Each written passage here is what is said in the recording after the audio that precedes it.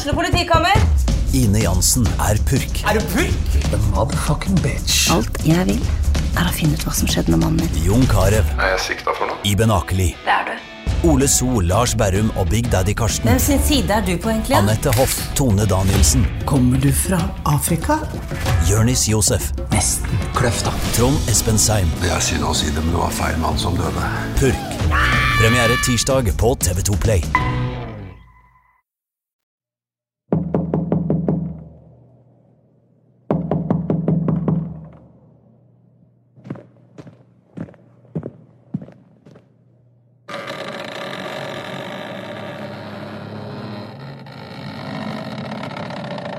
Backstage.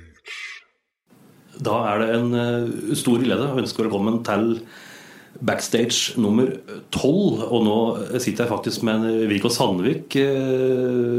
Trivelig at du tok en tur nedom lokalavisens sjefskontor. Jeg fikk låne den når du kom. Ja vel, ja. Jaha, dette sjefskontoret, ja. Sjefskontor med mjøsutsikt, så ja. Fint skal det være. Ja, synes du det så fint, eller? Jeg nødt til å si det, ettersom du sitter på sjefens kontor, så må jeg... Det var mjøsutsikt, ja. Ja. Ja. Absolutt. I dag så skal vi gjøre noe som jeg vet veldig mange gleder seg til. Vi skal prate veldig mye om Vazelina. For det noe som har satt fotavtrykk, så det jo deg og Vazelina Bilopphøggers som nå har fått en skikkelig oppsving med skikkelig sommerturné i fjor, da, akkurat utsolgt Rockefeller, og så videre, og så videre. Men du har jo også andre interesser. Jeg tenkte blant annet på sport. Ja. Du har godt gjort å få meg ned hit nå. Ja, jeg tenkte på at det, altså, når jeg ringte til deg i går, så tenkte jeg at det jo ikke noe efter å ringe til Viggo, men så tenkte jeg at det OL. Ja, nei, men det gikk greit i dag, altså, for så vidt. Det var ikke noen store ting? Nei, jeg måtte bare ta turen, synes jeg. Ja, jeg har mine timer, ja. Du har det? Ja. Og enda så det hatt ganske lenge til OL, så det får mine timer, du verden. Men du har jo vært idrettsutøver selv også? Vel. Det var jo en hyggelig sak til deg, det. Jeg var jo den skjedende typen som ikke grafset av meg av de største premiene, det kan jeg si. Jeg tok litt hensyn til mor mi, som at jeg synes at pussing av sølvtøy, det var liksom ikke hennes store lidenskap her i livet. Så jeg var beskjeden der, ja. Men jeg har fløyet litt rundt med nummer på meg en kort periode av livet, ja. En veldig kort periode. Jeg pleier å si at når folk spør meg hvor langt jeg hopper på skier, så sier jeg at jeg hadde en veldig kort karriere. Såpass kort karriere at jeg kunne kanskje ljuge på meg at jeg var litt talentfull. Så var det. Var det noen som beit på? Ja, de som kjente meg kunne jo bekrefte at jeg kanskje ikke hadde verdens talent da. Men jeg var ivrig en periode. Du har jo skrevet bok om dette også faktisk også. Ja da, det jeg skrevet bok som heter Fra reservebenk til tribuneplass. Kort vei. Så jeg representerer jo på en måte da kan du si den jevne mann, altså publikumshelt, publikumshelten, men altså publikummeren.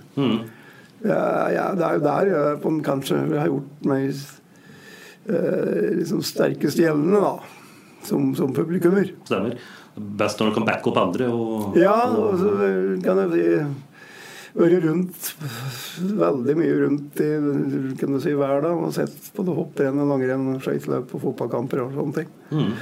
Så det der jeg har mitt bidrag til idrettshistoria. Ja. Men det at det ble musikk på det, var det for at idrettskarrieren gikk i skeis? At du måtte ha en plan B? Var det... Nei, altså musikken den kom tidlig inn. Det kom såpass tidlig som 50-tallet faktisk. For jeg var minst i gutteflokken, og i nabolaget så var det en del karer som kom an fra sjøen, sånn på 50-tallet og utover. Og de hadde jo da amerikanske skinnjakker og Wrangler, amerikanske olabukser og traktorsko, og så hadde de med seg singelplater med Elvis, gule, røde, grønne, Og så hadde de sånne plateskifter, vet du, kunne legge på noen plater, og så gikk det datt en E&E-plate. Og jeg fikk være med og høre på det der, og de forteller da historier. Hvordan de hadde hatt det rundt omkring i verden, ikke sant? Samtidig som Elvis let på radiokabinettet. Og det var jo, så det var fantastiske opplevelser, altså. Og så var det da stedsnavn ute i verden, ikke sant, som jeg aldri hadde hørt om. Jeg synes Rotterdam var veldig fascinerende. Og så var jo da, hadde de med seg ting fra Sør-Amerika, sånn hjemme til utstoppet alligatorer. Og de kunne fortelle så mye, og samtidig så surret Elvis og gikk da, vet du. Og da tenkte jeg liksom med meg selv, altså, tenk om de kunne komme ut og være med på noe slikt, ja. For da begynte fantasien, altså. Det var ikke at dette her er muligheten å komme ut av Unndalen en tur og oppleve den store verden. Det var jo kjempetøft, vet du. Og det var jo på en smågutt som ikke har vært lenger enn på Lillehammer, så var det der jeg tror det begynte der, altså. Og så ble det jo startet opp band da i nabolaget med, altså først het Flaming Star, spilte på Arbeidersamfunnet. God Elvis-referanse der. Ja, nettopp. Og de tror jeg skulle spille på Bybrua senere på kveld. Og der var Bybrua, liksom, der var litt festlokale. Det var liksom litt eksotisk. Og så gikk det jo så langt at de startet et virkelig tøft band, altså Falcons. De hadde kjøpt seg Burns-gitarer og skor fra England og skinnvester, og trommeslageren hadde Gretsch-trommer. Det var jo fantastisk. Vet du. Jeg sto med noe sånn på vinduet når de øvde på Samfunnet, og det var utrolig fascinerende, altså. Så da ble det sånn det spiret. Da skjønte jeg at det sånn. Men du vet, jeg kunne ikke spille noe annet enn trekkspill, da. Litt trompet, kanskje da var det et tidspunkt. Så det var jo liksom et stykke fram, da. Så gitarer og ikke ting. Men hadde du et talent der, eller var du selv lært? Altså, jeg lærte å spille trekkspill da jeg var 7. Det første jeg lærte meg, det var Hvite måke. Hvite måke, da-da-da-di-da-da-da-di-da-da-di-da-da-da. Spilte bare på diskanten på stugva med døra på gløtt, mens nabokjøringen og mor mi satt på kjøkkenet og drakk kaffe. Jeg likte ikke det da, vi måtte liksom underholde, vet du, når det kom noen kjæringer på besøk. Jeg er flink, hør hvor flink denne gutten der. Han var ikke flink i hele tatt, dårlig trekkspiller. Begynte på trekkspillkurs hos Alf Gubberud på Losj i Vårsål. Da var jeg vel 9. Da hadde jeg lært meg så mye ugjerder at det var å få noe ut av det var jo vanskelig. Men jeg hadde jobb da på Barnelosj og Gullkjeden på Arbeidersamfunnet oppe i Hunndalen. Jeg spilte til Polynesen. Jeg kunne en par sånne marsjer. Det var Har du sett min kone? It's a long way to Tipperary. Da fikk jeg penger for det. Det var jo kom da med trekkspillkufferten, innpakket i et slags ullteppe og trodde jeg var popmusiker. Og den dagen jeg skjønte at veien til en pikes hjerte ikke nødvendigvis gikk gjennom et trekkspill, det var et stort nederlag. Har du lært om? Ja, det var en bitter erkjennelse, gitt. Jeg gikk opp over med romikaskoene mine og pjekkerten min og topplua mine og dro på det trekkspillet og måtte erkjenne at det er ikke noe automatikk i at den kan liksom ta med seg kvinnfolk på kinoen for den spiller trekkspill, nei. Men så var det andre boller da, Brio-band, og jeg har jo tatt det med Hovards-plata mi. Da hopper jeg litt fram i tid her nå da, men det var vel også Brio-band, det var saker det. Brio, unnskyld, ja. Altså, det er Bruno selvfølgelig. Bruno? Ja, Bruno, det var ordentlig band, ja. Da hadde jeg vært innom Tensing. Tensing var liksom det første bandet da, kan du si. Vi hadde en slags tilnærmet popbesetning. Det var 2 trompeter og bassgitar og fillkorda-orgel som let som et kvekkspål.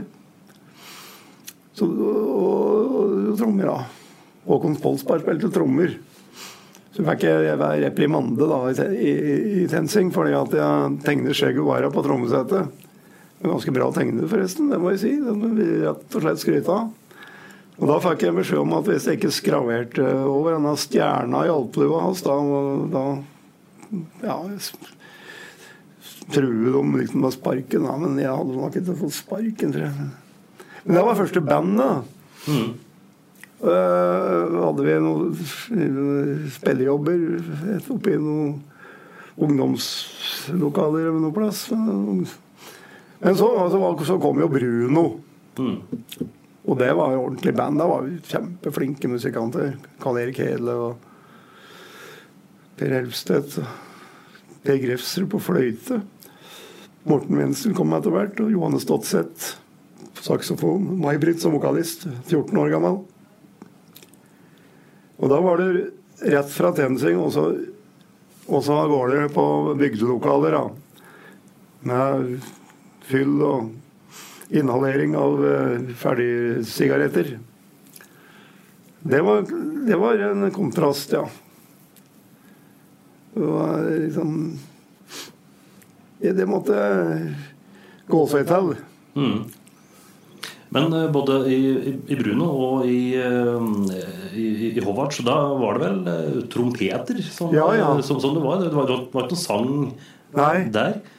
Nei, altså jeg var tilbake trukket som trompeter. Jeg var egentlig ganske beskjeden. Det var min mer beskjedne periode.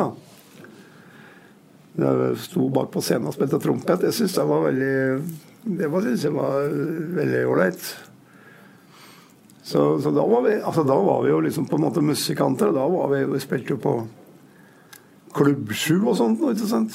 Det var jo kjempestas, det. Og på fjernsyn måtte være et 73 eller noe sånt der. Ja, kom det noen program med et blandet drops, synes jeg. Og da jobbet jeg både i Toten cellulosearbeider. Og da så arbeidere satt på frukostsalen, vet du, og så hatt de med blekkørsa og termosten. Og da var det jo så en... Ja, du skal gi deg hvor de her nå. Det blir ikke noe mer arbeid hvor de her hos deg nå. Du skal inn på kringkastningen, hvor det er noen sånn. Jeg sa jeg skal bare få fjernsynsopptak, det er ikke noe mer enn det. Jo, det har vært med det da, da først kom innenfor der, så da. Og det var pratet på, vet du, og så spilte vi da, skjorta utenpå langt hår, vet du, og greier. Så var en sånn da, «Hei, Viggo, takks helvetes kattemusikerne, de driver og spiller!» Og så var det en yngre kar som sa, «Jeg vet da, Harald, det er slik musikken er i dag, vet du.» Da roet han seg da. Men de likte det, vi spilte, han laget noen låter selv, vet du, greier. Vi var vel liksom nesten tilbøyelig til å kalle det langt bortimot jazz, vet du. Men da hadde jeg allerede sunget første gang offentlig. Og da var jeg på Snertingdal idrettsplass. Da sang jeg «Tie a Yellow Ribbon». Det var første låta jeg debuterte. Ja. Og da fikk jeg det største komplimentet som jeg vel sannsynligvis har fått i mitt liv. Og det var selveste Kjell Neråsen, som da var primus motor for arrangementet oppe i Snertingdalen. Det var jo, han hadde tøvd jo inn det ene kjente orkester etter andre. Og så sa han Kjell, «Ja så, jeg hører du driver og spiller playback, for så fint syng fanken ikke du!»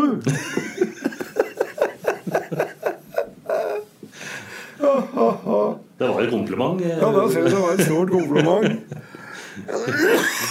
Ja, det var bra. Men det som du prater på nå, at du trivdes som bakere trompeter, ja. Du var i utgangspunktet en genert og blyg kar. Ja, altså jeg var jo ikke preget av noe skjemmende sjenanse. Men det var jo jeg synes det var helt greit å stå liksom litt der i bakgrunnen, ja. Og så noen år senere så og da noen år senere ta den rolla da, som ellevill frontmann i Vazelina, var det uproblematisk? Ja, så da kan du si at da hadde jeg jo da begynt å synge i Bruno da hadde vi kuttet blås, og da var May-Britt og jeg var vokalister sammen. Jeg lurer på om hvordan var dette? Skulle jeg ta over etter en Arnstein Tungvåg litt, han var med en stund. Jeg skulle liksom prøve meg litt som sanger, eller som en slags overgang, tror jeg, da de fikk tak i seg igjen. Sanger. Det var noe et eller annet sånn. Jeg skulle i hvert fall prøve meg litt som sanger, da. Det får jo andre uttale sånn, men det funker jo for så vidt ganske greit. Og da var det slik at jeg måtte begynne å prate litt mellom låtene og sånn, ikke sant? Jeg begynte å tale litt tull og sånn, da, vet du, og fikk litt respons på det, og synes jeg da sikkert at selv at det var at dette funker. Så ble det sånn, da. Men så, for å gjøre en lang historie kort, så da hadde jeg allerede reist litt rundt omkring i landet, og så begynte nærmere seg slutten av 70-tallet, så var jeg lei, rett og slett. Allerede da. Ja, du var ikke gamle karen her, da? Vi var jo slutten av 20-åra, 28-29 år, 28 år, eller noe sånt. Så da tenkte jeg det skulle bli noe liksom ordentlig her i livet, da. Jeg jobbet i samhold og greier. Da begynte jeg å reise rundt ute i Kolbå oppe i Snertingdalen, og slik på lørdag skal jeg skrive litt med konserter med korps og greier, og hadde fri på lørdag, og en kort periode jeg synes det var helt ok å ikke pakke seg gamle bussen og reise rundt på spilling hver helg. Og så ble jeg sendt ned på kroa da, for å dekke Vazelina og Bilopphøggers. Synes jeg det var fryktelig morsomt, selvfølgelig. Ja. Kjente du til dem fra før? Altså, jeg kjente Høggeren litt sånn privat, ikke mye, men litt. Og Eldar hadde jeg møtt på Stenbergfesten, Sankthansaften i 78. Da hadde jeg med 2 venninner fra Sagaøen, fra Island. Og jeg kom Vågan og gikk ned på kne foran meg og spilte luftgitar. Og du skal ikke være forsiktig med å drive og fortelle det til folk, da, at Vågan har hatt i seg noe alkoholholdige drikker, men jeg har en mistanke om at han hadde hatt av det en kveld. Det var en litt snodig person som kjørte et show for oss. Det var jo, og så var jo da kom jo denne jobben på kroa, som jeg var utsendt for samhold. Og jeg synes jo at det var et merkverdig ensemble med det der koret i slakterjakker og greier, og Vågan balanserte på rekkverket, og det var jo morsomt. Og da jeg kom opp på avisa, så sa jeg hvis jeg noensinne skal gjøre noe comeback, så må det bli noe sånt som dette her. Upretensiøst, smøde galskap. Ja, for humorbiten, det var noe som tiltalte deg da? Ja, altså det der litt løssluppende, ja. Og jeg greide aldri å identifisere meg helt med den der vokalistrolla i poppen. Jeg synes det var litt sånn femi. Så jeg var aldri helt fortrolig med det å stå i sånn popband og synge engelske poplåter. Det synes jeg ikke var noe i det hele tatt, egentlig. Sånn halvvag, altså Grand Prix-låter og sånt, og det var nei, det var, for vi var jo litt for kule av det, da. Men så fikk du telefon fra Vågan, eller hvordan kom det? Ja, da var jeg var konferansier på Gjøvikfestivalen. Så satt Neldar og jeg inne i campingvognen og delte tvilsom flaske med noe flytende. Og så fortalte Neldar at han Bjørn skulle gi seg, begynne på skolen. Bjørn Berg. Og så om jeg kunne tenke meg å høre på dem eller eventuelt ta over da. Ja, han ga seg. Så ble jeg med til Oslo. Nå skulle de spille på Klubb 7.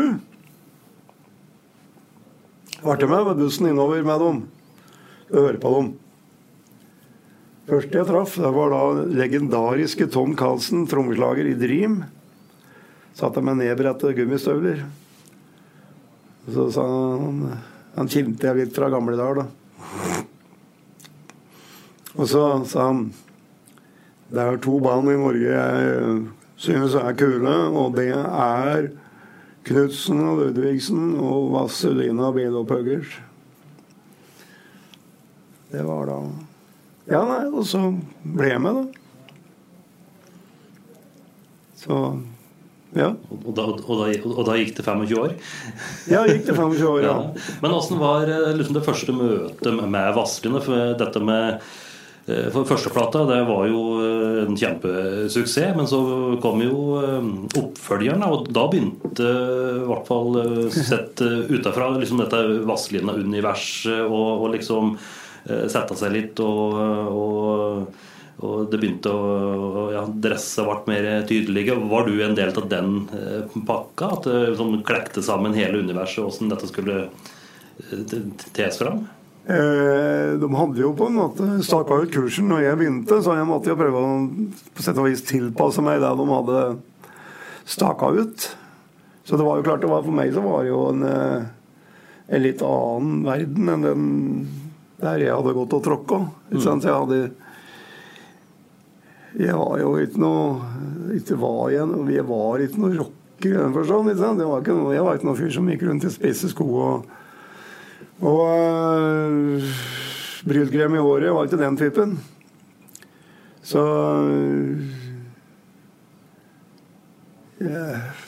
hva skal jeg si om det? Altså det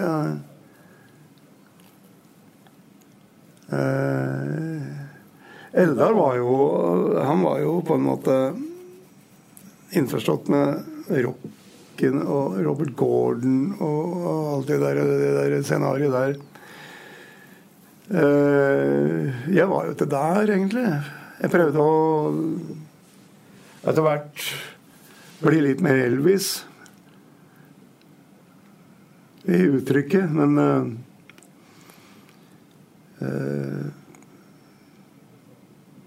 ja, nei, altså, ja. Men og så skulle jeg da spille inn skal vi se, Slit inn i kne er vel andre Slit inn i kne, ja. Hvordan var den prosessen? Fikk du da var du med på noe tekstskriving da? Eller fikk du levert tekster og låter? Jeg var jo med litt det her, ja. Jeg var jo hørte på noen sånne blindernfolk som drev og analyserte på samme øl på Litteraturhuset her stund siden. Og den teksten var jo da var jeg litt involvert i. Og når vi hører litt sånne høylitterære folk begynner å diskutere det, sånne ting helt seriøst, jeg ble litt jeg må jo si at jeg ble litt skeptisk til det, altså ved å se hvordan den låta kom til. Så ja. Det er grenser for hva du skal liksom analysere. Det var rett og slett vi satt jo bare der og tulle og skrev den teksten. For dette er jo noe som har vært litt sånn skal vi si, litt sånn diskusjoner opp gjennom året, for altså, liksom både i intervjuer opp gjennom året så har både du og Nelle Vågen har sagt at nei, det er bare tull, det er bare tull og fjas, men var det bare det?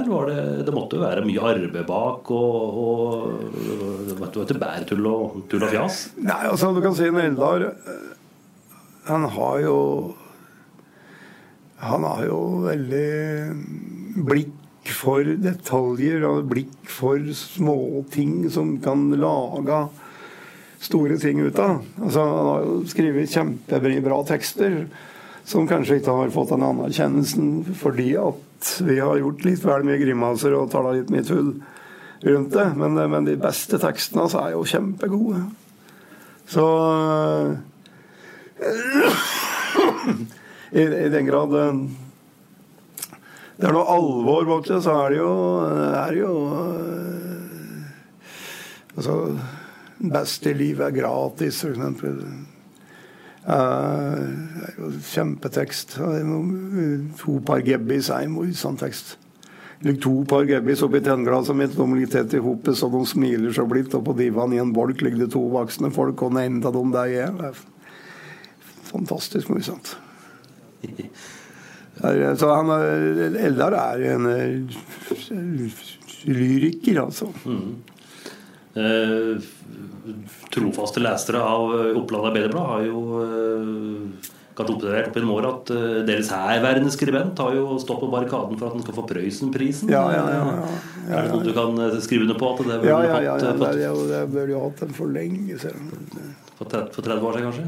Burde hatt den da? Ja, det, altså, han du kan si det var jo da i den perioden da jeg begynte så og liksom de første årene der han var jo da fortsatt en meget ung mann. Han var liksom lyrikkens Johannes Høsflot Klæbo. Ja. Så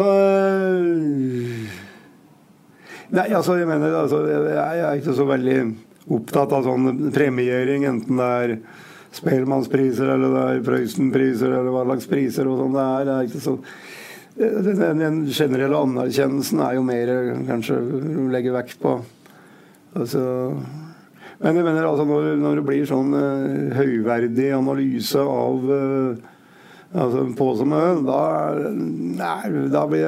kommer skepsisen sigende innover meg altså. For jeg vet jo hvordan altså, der låten så teksten har vært kommet til kjøkkenbordet på Solbakken pensjonat i Vågstranda over glass med verdenshistoriens dårligste hembrent for eksempel altså, det er ikke noe å sette det inn i liksom, litt for voldsomt perspektiv det blir litt rart men er det men det er vel også så vidt jeg også har skjønt så selv om Vågan står for mesteparten av teksten så har vel du også vært involvert og foren med linjer og ordspill og rim ja, altså jeg hadde noen sånne one-linere som jeg foren med det var ganske ofte altså, sånn for eksempel det kan være fra Åde Kolon til Åde Vi eller det kan være Elvor uten kvinnfolk det kan være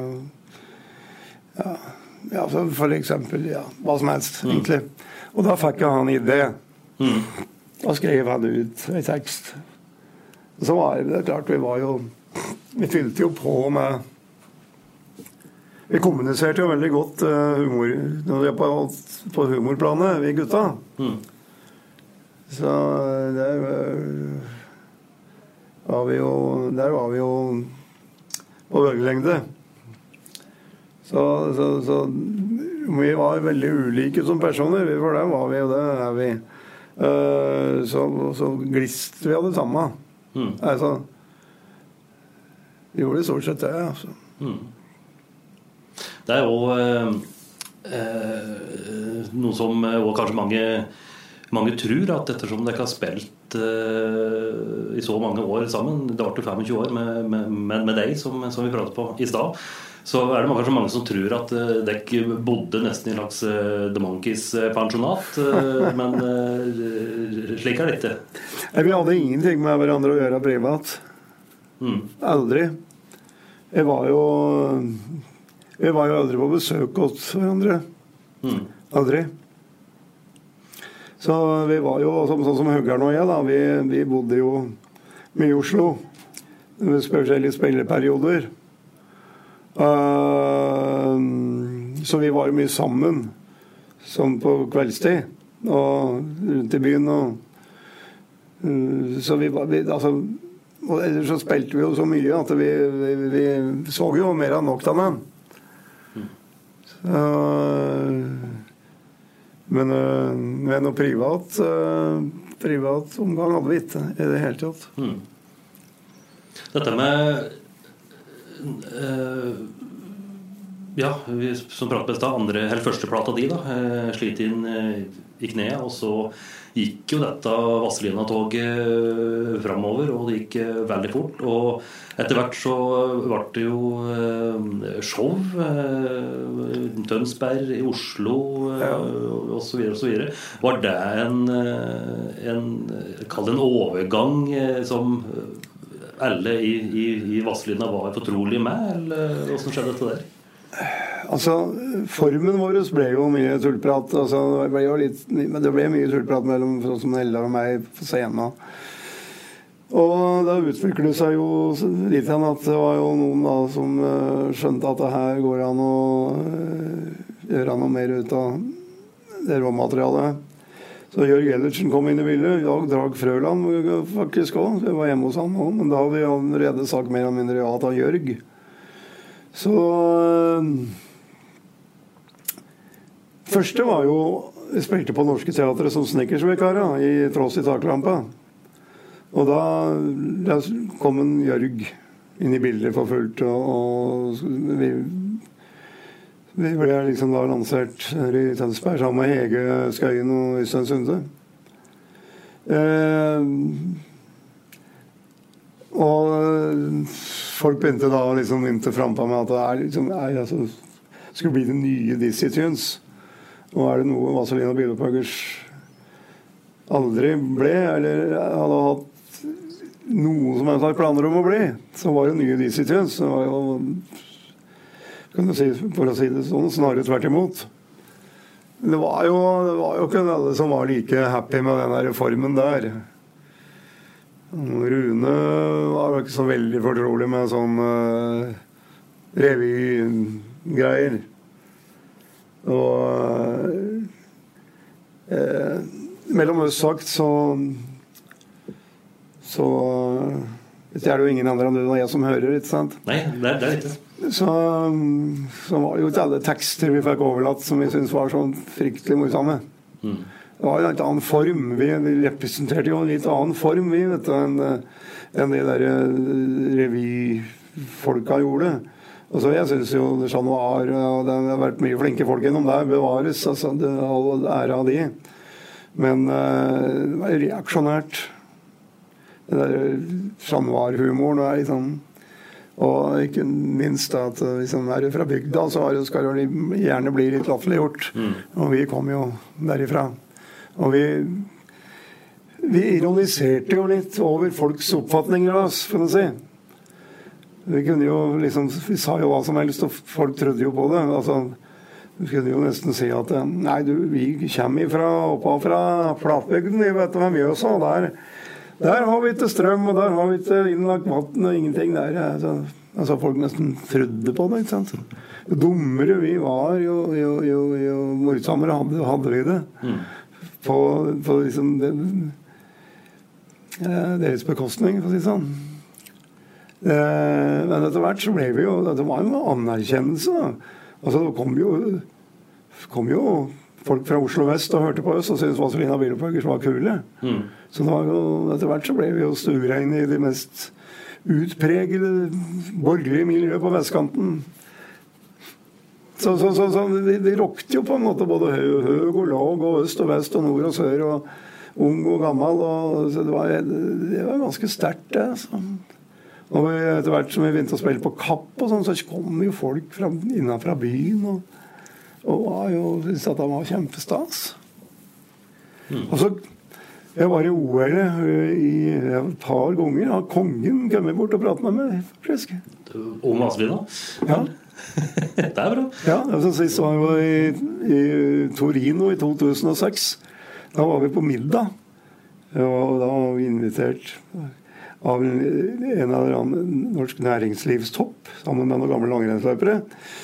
Så står vi nede i restauranten der, står jeg med en glass med noe lett i. Så kommer kongen, og så går han rundt, og så kommer han, skjærer han gjennom, og så kommer han rett bort av meg, og så sier han, hei, jeg synes det en av hoggerne, ja. Ja, det da det. Ja, har du sluttet nå, sånn? Ja, nå har jeg gitt meg. Ja, hvorfor det? Nei, jeg har trøbbel med tinnitus og hørsel og sånn, så det var ikke noe, så ja, så det første gangen, ja. Nå skal ikke jeg gi meg til å liksom være kompis med kongen, det ikke noe med det å gjøre, at liksom, Harald og jeg, liksom, vi kompis, nei, det ikke noe med det å gjøre. Det etter bøtes på face. Det liksom det litt morsomt, da, for at vi var i Calgary i 88, Vazelina og Bilopphøggers. Vi hadde spilt inn en sånn låt for noen skiskytter og greier. Så var vi oppe i Lake Louise og opp på ski. Så det noen som roper på meg, så det Märtha og Håkon Magnus. Stopper litt og prater, og så kommer en Harald. Og han kjente flere låter, altså, fra Vazelina, ja. Ja, han var jo han vokste jo opp, han var jo ung i rockens barndom, vet du. Så du tenkte på at kanskje du kunne synes det var veldig morsomt å være med på en liten turné i stedet for å gå på seg røde løpere og ete kanaper hele tiden. Han jo en fin kar, han, vet du. Ja. Det hadde vært artig å hørt kongens analyse ta på som øl, for eksempel. Ja da. Men dette måtte jo være en vanvittig tid, altså 80-tallet og gått inn på 90-tallet. Det kom jo plater mer eller mindre hele tiden, og det var show. Det dukker jo på alt mulig av reklamekassetter. Det måtte være et vanvittig kjør, da. Ja, det var veldig kjør i de der tidlige årene der, altså. Vi var jo nesten ikke ned på puta, vet du. Det var jo hele tiden, var det jo noe. Så han var jo atskillig yngre den gangen, som tålte jo en støyt, og så vi var jo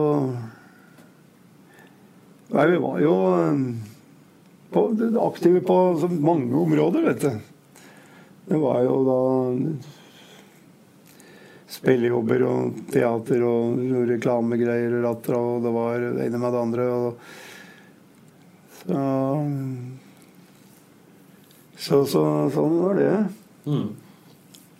Men måtte jeg gå holde tunga litt i munnen nå, for mitt vedkommende, jeg var 7 år i 1980 når første plata kom, så jeg var jo selvsagt blodfan av alt som Vazelina gjorde selvsagt, og mange med meg, og dere dro jo med dere unga på en måte inn i Vazelina-universet.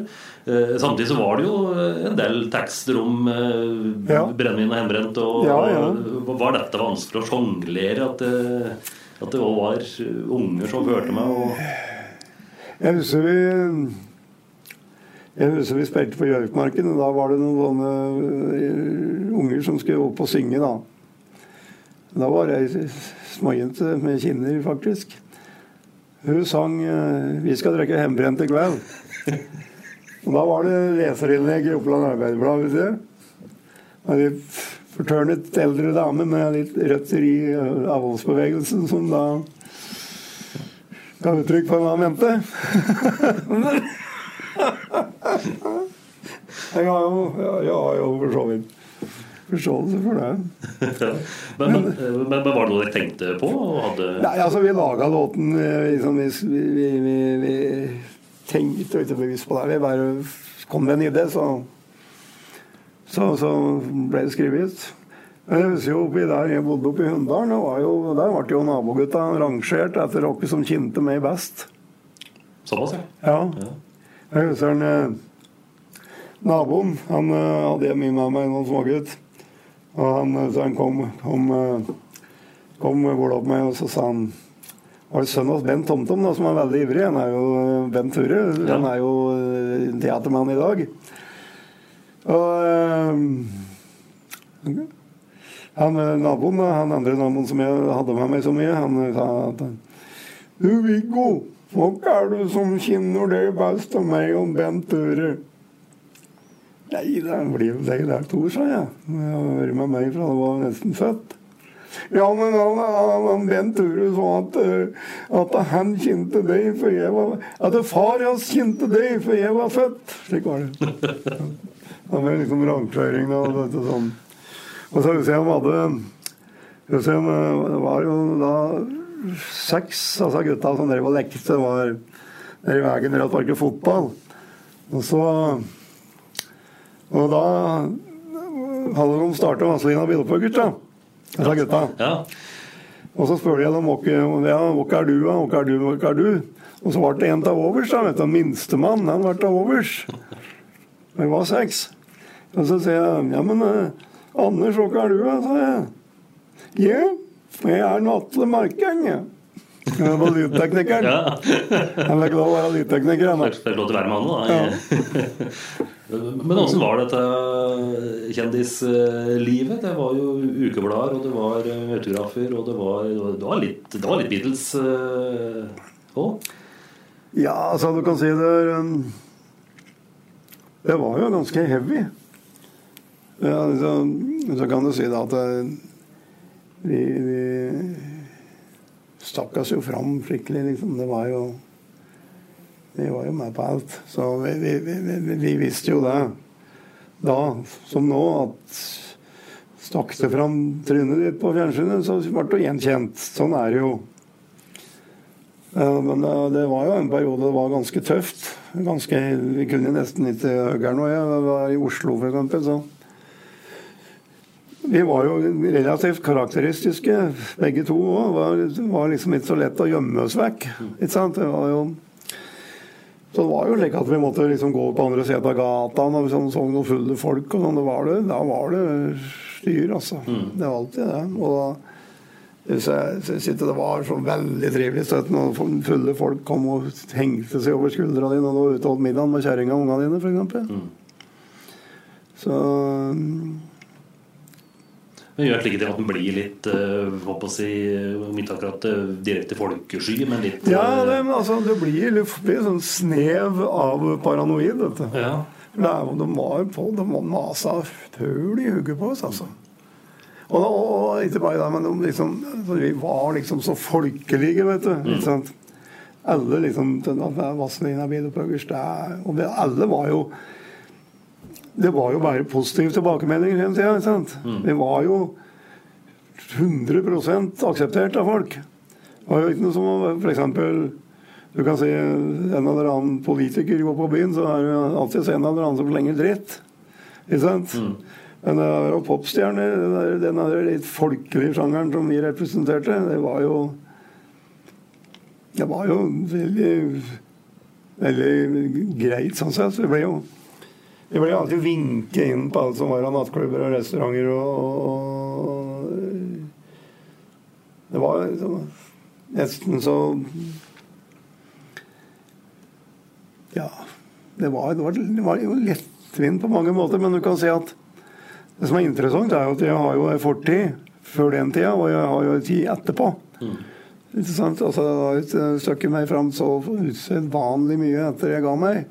Og samtidig som da det forfaller rent ytre sett og ikke blir så lett å kjenne at, så oppdager jeg nå liksom at plutselig så oppfører folk seg helt naturlig.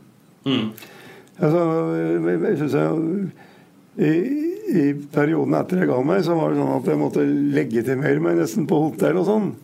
Jeg kom inn på hotell, og så var det ofte svenske folk i resepsjonen og sånn. I navnet, og da merker jeg liksom at kødder du, eller? Ja, vet ikke dere ja, men det gjørs som han var gitt, da må det vel være, ja. Men det er helt ålreit. Ja. Det er helt ålreit. Altså, jeg synes jeg hadde vært dritsliten nå i dag hvis jeg hadde spolet 30 år tilbake i tida, så vært massa på like mye som jeg var på 80-tallet. Men var det jo slik at når du skulle på butikken og handle, så var det nesten forventet at du kom med en kvikk kommentar og var moro-Viggo? Altså, det var jo slik at veldig mange som skulle liksom være morsomme. når du var til stede, skulle liksom det var liksom altså mer eller mindre forventet, og det var jo i alle sosiale lag, ikke sant, så skulle du det jo faktisk nesten et snev av det enda, at hvis du får en borddame på et annet bryllup, så temaet satt. Men det jo sånn jo med en selv også, ikke sant, hvis jeg skulle bli sittende, så vil jeg si at Arne Lundby på en middag, så det lett å begynne å prate om skihopping. Du tar det første beste da. Det jo klart ting som vi begge to genuint opptatt av, og da, så det jo ganske greit. Ja, det som fint med å sitte her, at vi kan hoppe og sprette som vi vil i temaer.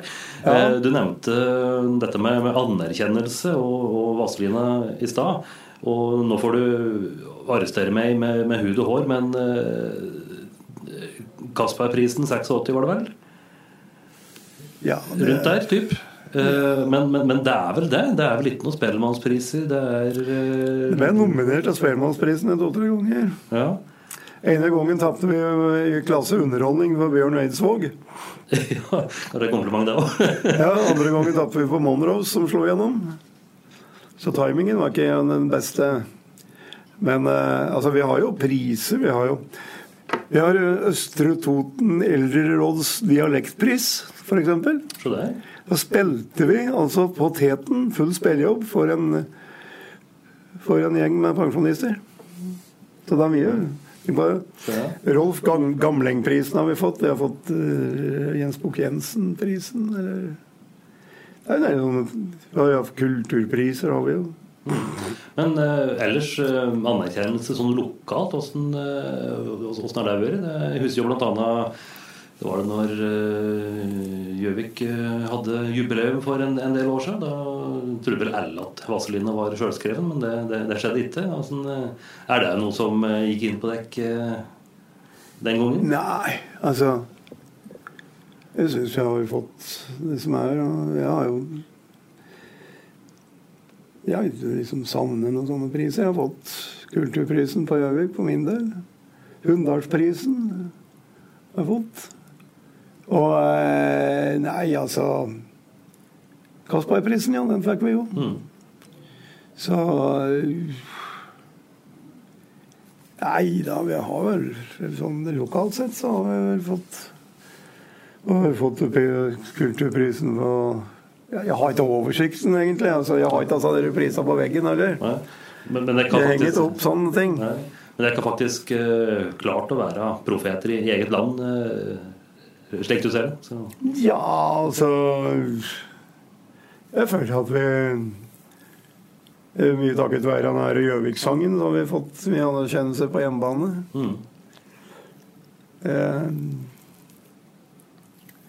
Nei, jeg synes ikke det noe mangler litt noe der, synes jeg. Nei. Etter 25 år da, så bestemte du deg for at nok nok, og hvordan var den prosessen når du merket at nå må jeg finne på noe annet her? Ja, nei, altså det skyldes jo, jeg kan si det som gjorde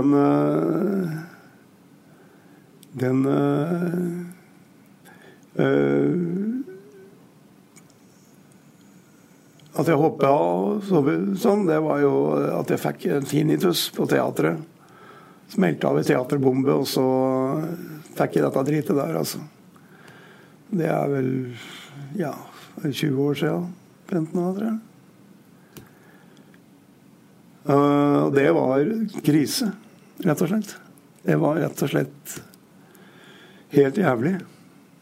Jeg mistet jo referansen. Og jeg husker dette der var jo like før premieren på disse teatret. Og da, når denne smellen der kom, så drengte lyden i venstre øret mitt. Jeg hørte ikke som jeg var igjen i landskapet. Altså jeg var sånn da, som sanger da, fremover, så var det sånn som det skulle være, var guide og miste synet. Så det var et kjempeproblem. Og jeg skjønte jo at dette her må jeg rett og slett gi med meg.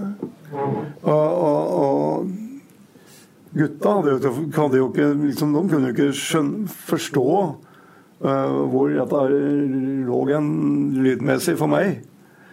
Jeg mistet alt, altså referanser. Jeg begynte jo å høre dårlig hva folk sa. Jeg hørte jo altså stå oppi da cymbaler og trommer og gitarer og greier. Altså det var rett og slett for å bruke et godt ord, et helvete. Så av og til funket det når det var gode lytterforhold, gode monitorer på sånn kulturhus og sånt nå. Andre plasser så var jeg rett og slett sjanseløs. Så det der tinnitus-greien, det noe forbanna herk, altså. Og det jo klart at da jeg hadde jo utsatt ørene mine for mye lyd. Og så sier jo sånne audiologer sier jo at for eksempel den lyden du liker, den ikke skadelig, om det aldri så heavy. Men altså støy, larm. Når musikk blir støy, larm, da ligger det tynt an, altså. Og jeg har jo spilt i snart 50 år. Utsatt ørene mine for mye støy og larm. Og en relativt kjent kollega som jeg var ute og hørte på her nå, som jeg hadde et foredrag om å skrive bok. Og så i den boka så jo da han ganske åpen om sine erotiske eskapader. Og så skulle jeg få denne boka etter han var ferdig med opplesning og greier. Så fikk jeg autografen. Ja, så snakker vi om litt eller annet, og så sier han ja, du skjønner, jeg hører litt dårlig, jeg vet det sånn. Det ikke noe rart å høre dårlig, så med alle de der orgasmehyla du har hatt i øra dine i alle år. Så det liksom, det jo ikke det som har ødelagt hørselen min, da, for å si det sånn. Men som vi sa til Arve Tellefsen en gang, at jeg hadde litt tinnitus. Men folk tror at det musikken som har ødelagt hørselen min, men det jo ikke det. Det applausen som har ødelagt hørselen min. Ja, den må ha brukt, altså. Nei, så det har gått seg til, altså. Du kan si, det har gått seg til. Jeg har jo da tatt ned lyden. Og jeg har jo spilt mye i andre sammenhenger etter jeg sluttet med Vazelina Bilopphøggers. Men det litt mer avdempet lydmessig. Jeg spiller med pianister og spiller med gitarister og for så vidt. Men jeg var helt avhengig av å rett og slett redusere lyden. Men det funker jo kjempefint i dag. Jeg har jo da, det jo litt hjelpemidler å få, ikke sant? Som du kan putte inn i øra dine. Så slik at det både demper og det justerer og sånt. Så i dag så banker bordet. Det tas opp, dette hørte banker bordet. Så det funker jo fint. Og jeg veldig glad for det at jeg fortsatt kan spille, altså. Det, og det gjør jeg jo. Og det kommer jeg til å gjøre at jeg ligger med noe sånn i været, regner jeg med. Men når du sa fra til gutta, var det full forståelse med en gang? Eller? Ja, de skjønte jo det, ikke sant? Altså, de skjønte jo hva jeg sleit med sånn. Det var jo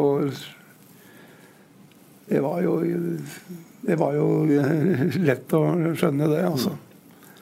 Hvordan følte du selv da? Følte du at du liksom la dem i stikken? Eller? Jeg synes det var en stusslig måte å liksom forlate skuta på, da.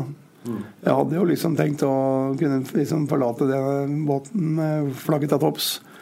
Men at det liksom altså kan si sånn uten sammenligning for øvrig, men du kan tenke deg sånn Kenneth Gagnes for å sammenligne med skihopperi. Det kunne jo vært morsomt for Kenneth Gagnes å tatt OL-gull borte i Sør-Korea, og så liksom, ja, takk for meg, det var det. Ja. Ikke sant? Det ikke noe morsomt når du liksom ligger med veien I verden. Ja, det må liksom mer eller mindre tøves vekk av et legeteam. Hvordan var det å se Vazelina med ny vokalist I de første årene? Hvordan var det? Ja, altså det veldig vanskelig. Jeg blir jo da liksom jeg har aldri sett Vazelina Bilopphøggers før, ikke sant?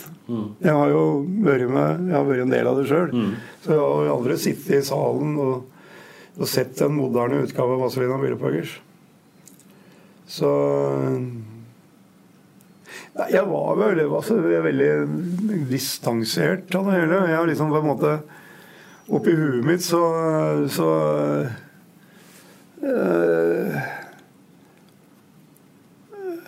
har jeg på en måte av og til aldri vært med I Vazelina Bilopphøggers. Nei, sant. Så rart det høres ut. Det er 12 år siden jeg ga meg. Men når folk prater med meg om Vazelina Bilopphøggers, så det liksom, da ikke jeg liksom medlem av det bandet. Jeg har på en måte jeg ser på den der traumatiske siste perioden med litt dårlige opplevelser med lyd og sånne ting, så har jeg på en måte nesten prøvd å melde meg ut, altså. Bare liksom på det liksom, ja, jeg skøver det unna, liksom. Klart at når jeg ser gamle videoopptak og ser alt det artige vi hadde, så synes jeg det veldig moro. Så det klart at det som var morsomt, var veldig morsomt. Det som ikke var spesielt morsomt, det var ikke så morsomt, for å si det sånn. Men da når jeg har jo sett det show en gang bort på Hamar med Kjetil, og det var jo helt ok det, altså. Ja. Men det liksom litt rart. Liksom, jeg sitter som en ja, kunne vært hvem som helst, eller hvor som helst. Eller kunne vært et hvilket som helst band. Jeg liksom ikke hva skal jeg si, ja? Du har lukket den boka? Ja, jeg har på en måte, det liksom passé. At jeg har liksom prøvd å komme videre, gjøre andre ting, og ja, dette liksom, ja, dette den epoken I livet mitt, ikke sant? Jeg kan tenke meg, det sånn, ja, skilsmisse, altså. Det liksom, jeg var gift med den dama, ja, da var jeg gift med den dama. Ja, det var vel litt så verst, hun. Så det litt sånn rar, det vanskelig å forklare det. Men jeg sitter jo av og til, av en eller annen grunn, så må jeg jo spole tilbake til noe gammel Vazelina-greie. Og da slår det meg at det var jo I all beskjedenhet så var det jo ganske morsomt. Absolutt. Vi hadde det jo veldig morsomt helt utrolig reise å være med på, altså, hvis du skal analysere det sånn sett. Så det ingen tvil om. Og tenke på alle folka som du møter, som du har møtt, eller møter, bortsett en dag I dag, det liksom som kommer bort og forklarer og stor glede om å ha hatt av det du har drivet med. Og det forundrer meg. Jeg var litt jassa, var det såpass? Mener du, var det såpass? Og dette jo alle deres folk. Jeg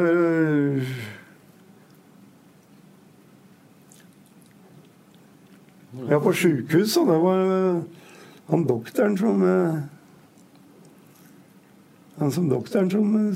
tukler med meg, han var jo stor Vazelina-fan. Så han sang Vazelina-danser, men Musikktarve? Gjedda kommer I kveld. Det liksom apropos det med kongen, liksom, ja, så gitt, det en av hoggerne. Da har du rock de fleste. Absolutt.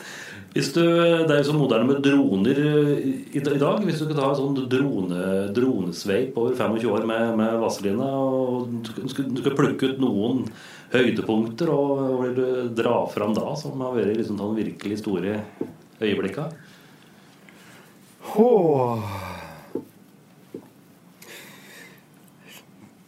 Ja, altså vi har vært med på nesten sånne absurde ting, ikke sant? Jeg kan tenke, altså, ja, det er jo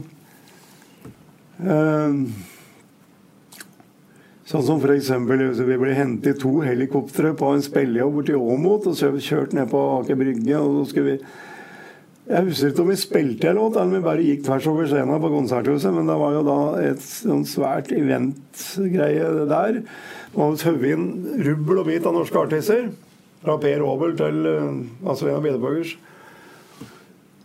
Og altså, og som vi sier, når Høggeren sa, jeg hadde vært spurt en gang liksom, hva er det de driver med om dagen da?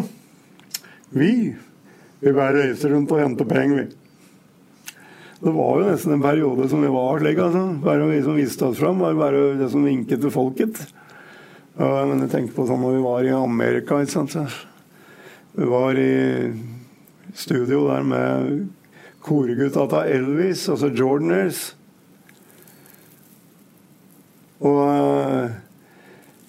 drev og filmet ved Central Park. Han der uteliggeren kom med sykkel. Som prater Oslo-dialekt. Han prater altså alle slags språk. Så sa jeg vært stående og pratet med en del med russisk jøde, ja. Så sa jeg, hvordan kan du prate av disse språk? Jeg har vært i Norge på 50-tallet, derfor prater jeg litt norsk da. Og så sa jeg, men er så jobben din er du å drive med for noe? Nei, du kan kalle meg sykkelreparatør, sånn. Jeg tenkte på altså, alle de folka jeg har møtt da. Så jeg var ute på 1. mai på en restaurant i Oslo. Satt vi der med en øl. Altså. Kom Elton John plutselig.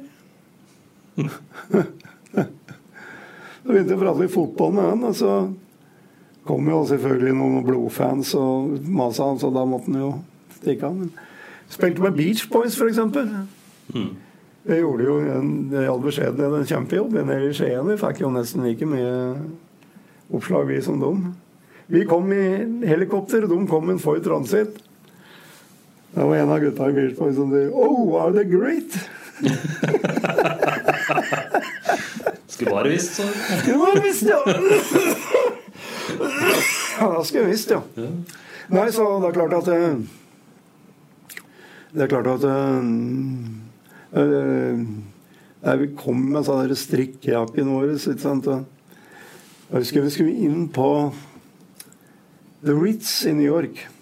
Var en av dem var sånn litt sånn manager som vi traff da. Sparky Martin.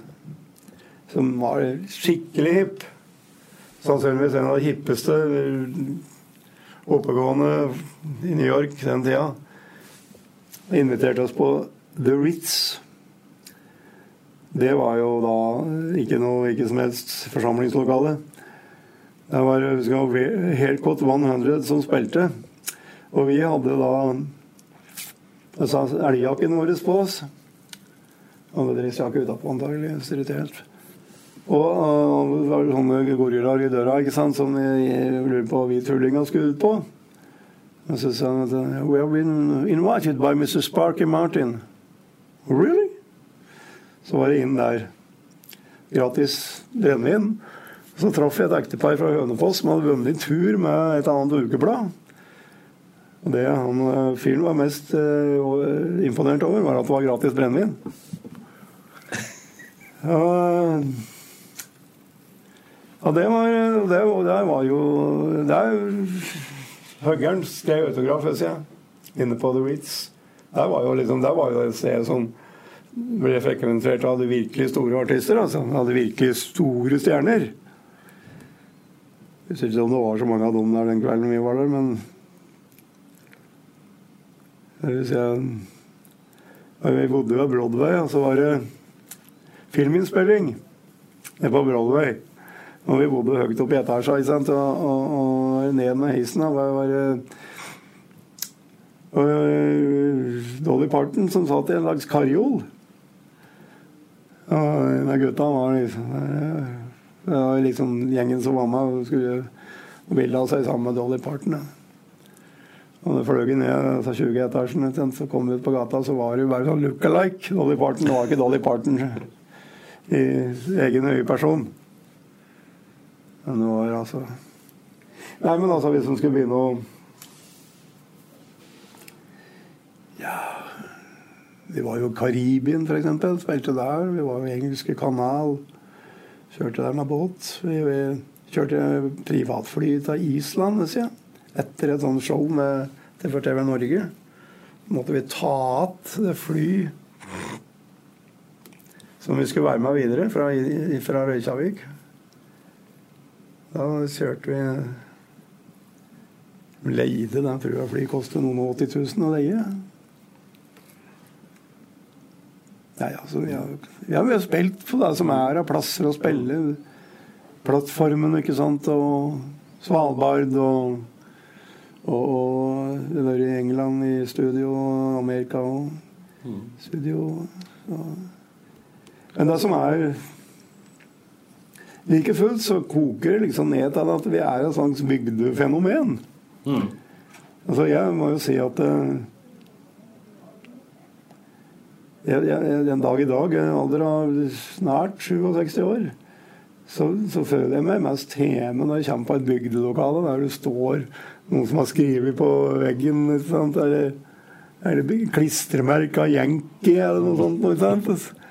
Så det liksom når du lufter litt gjærbakst i lokalet, og det liksom det har vært runden liksom, og så kommer du tilbake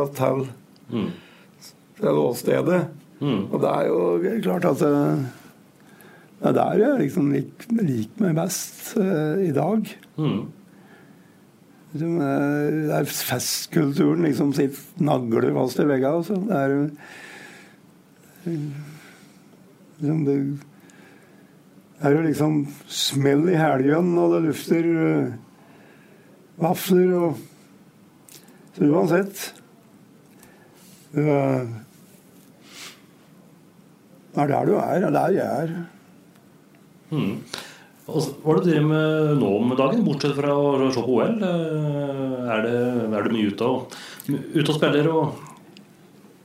Ja, altså jeg jo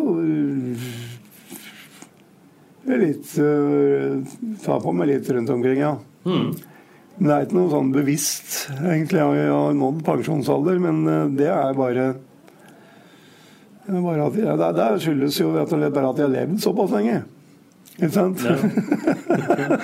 Tilfeldigvis har jeg fått lov til å være med såpass lenge.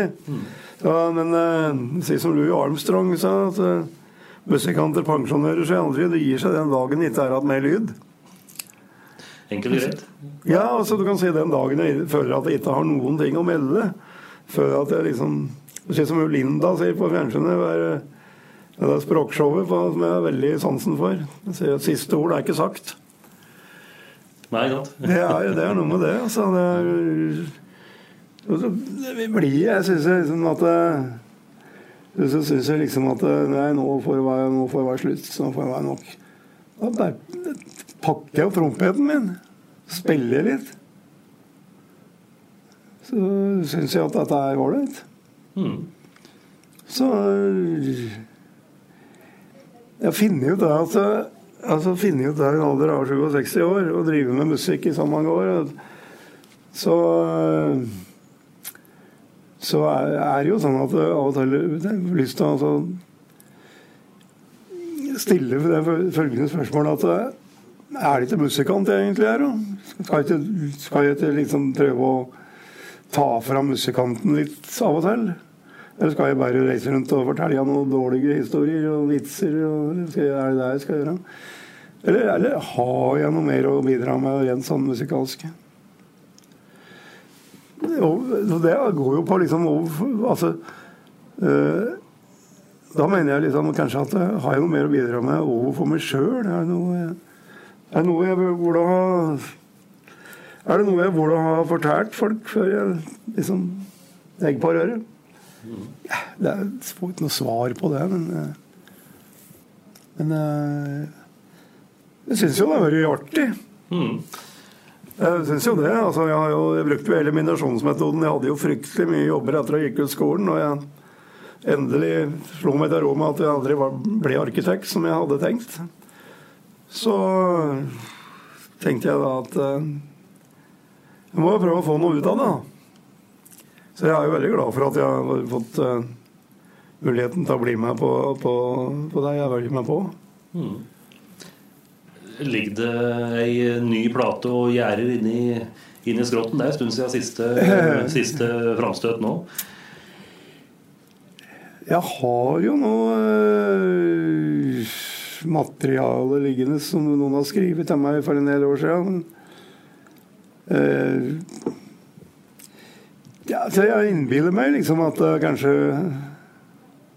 kunne gått an å... Men det å spille inn en plate i dag er liksom ikke det som det var før.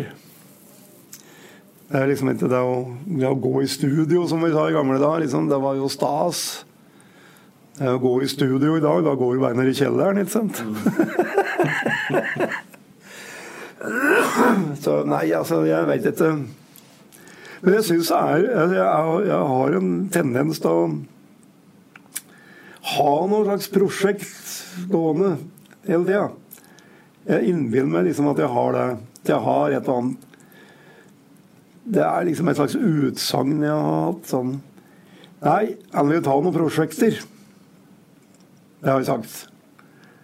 Og det er jo noe med å holde det gående på det. Jeg orker ikke tanken på å bare sette seg til med kryssordet, kope ut gjennom støggevinduet, og nei, må ha noen prosjekter, ja. Så og det blir ikke så viktig, men det er et eller annet. Men det som i hvert fall er sikkert, er at folk får bare se på nærmeste telefonstolpe, for du er klar for et samfunnshus nær deg, så kan du dukke opp. Ja, altså du kan si der det er innlagt strøm, og det er muligheten for å rigge opp et bitte lite sanganlegg og akustikk for å kunne tåle litt tullprat og litt ljuging. Der er vi klare. Altså, jeg er Ove Røsbakk, og vi skal jo ut på en liten tur nå. Så vi har jo noen planer av og rett og slett en slags hyllest av storjugere. Ove og jeg, vi kjenner skikkelig mange storjugere, og vi kan faktisk tillate oss å ljuge litt selv også. Men altså, storjugere synes jeg fortjener en hyllest med tonefylge. Høres fantastisk ut. Jeg vet ikke hvor mye som du har pratet på i dag som er sant, men jeg tror det meste er innenfor. Jeg har ikke jøget noe helt voldsomt her jeg sitter nå, så vidt jeg kan huske. Det kan være en og annen ting jeg pynter på, det er overdrivet, men det er ikke noe ikke bevisst ljuging, nei. Så nei, ja, jeg kan ljuge mye mer enn det jeg har gjort nå, hvis det er påkrevet. Kjempefint. Viggo Sandvik, takk for at du tok deg tid til å løsrive deg fra TV-skjermen og ta en tur ned om og ta en prat om dette og hint. Veldig trivelig.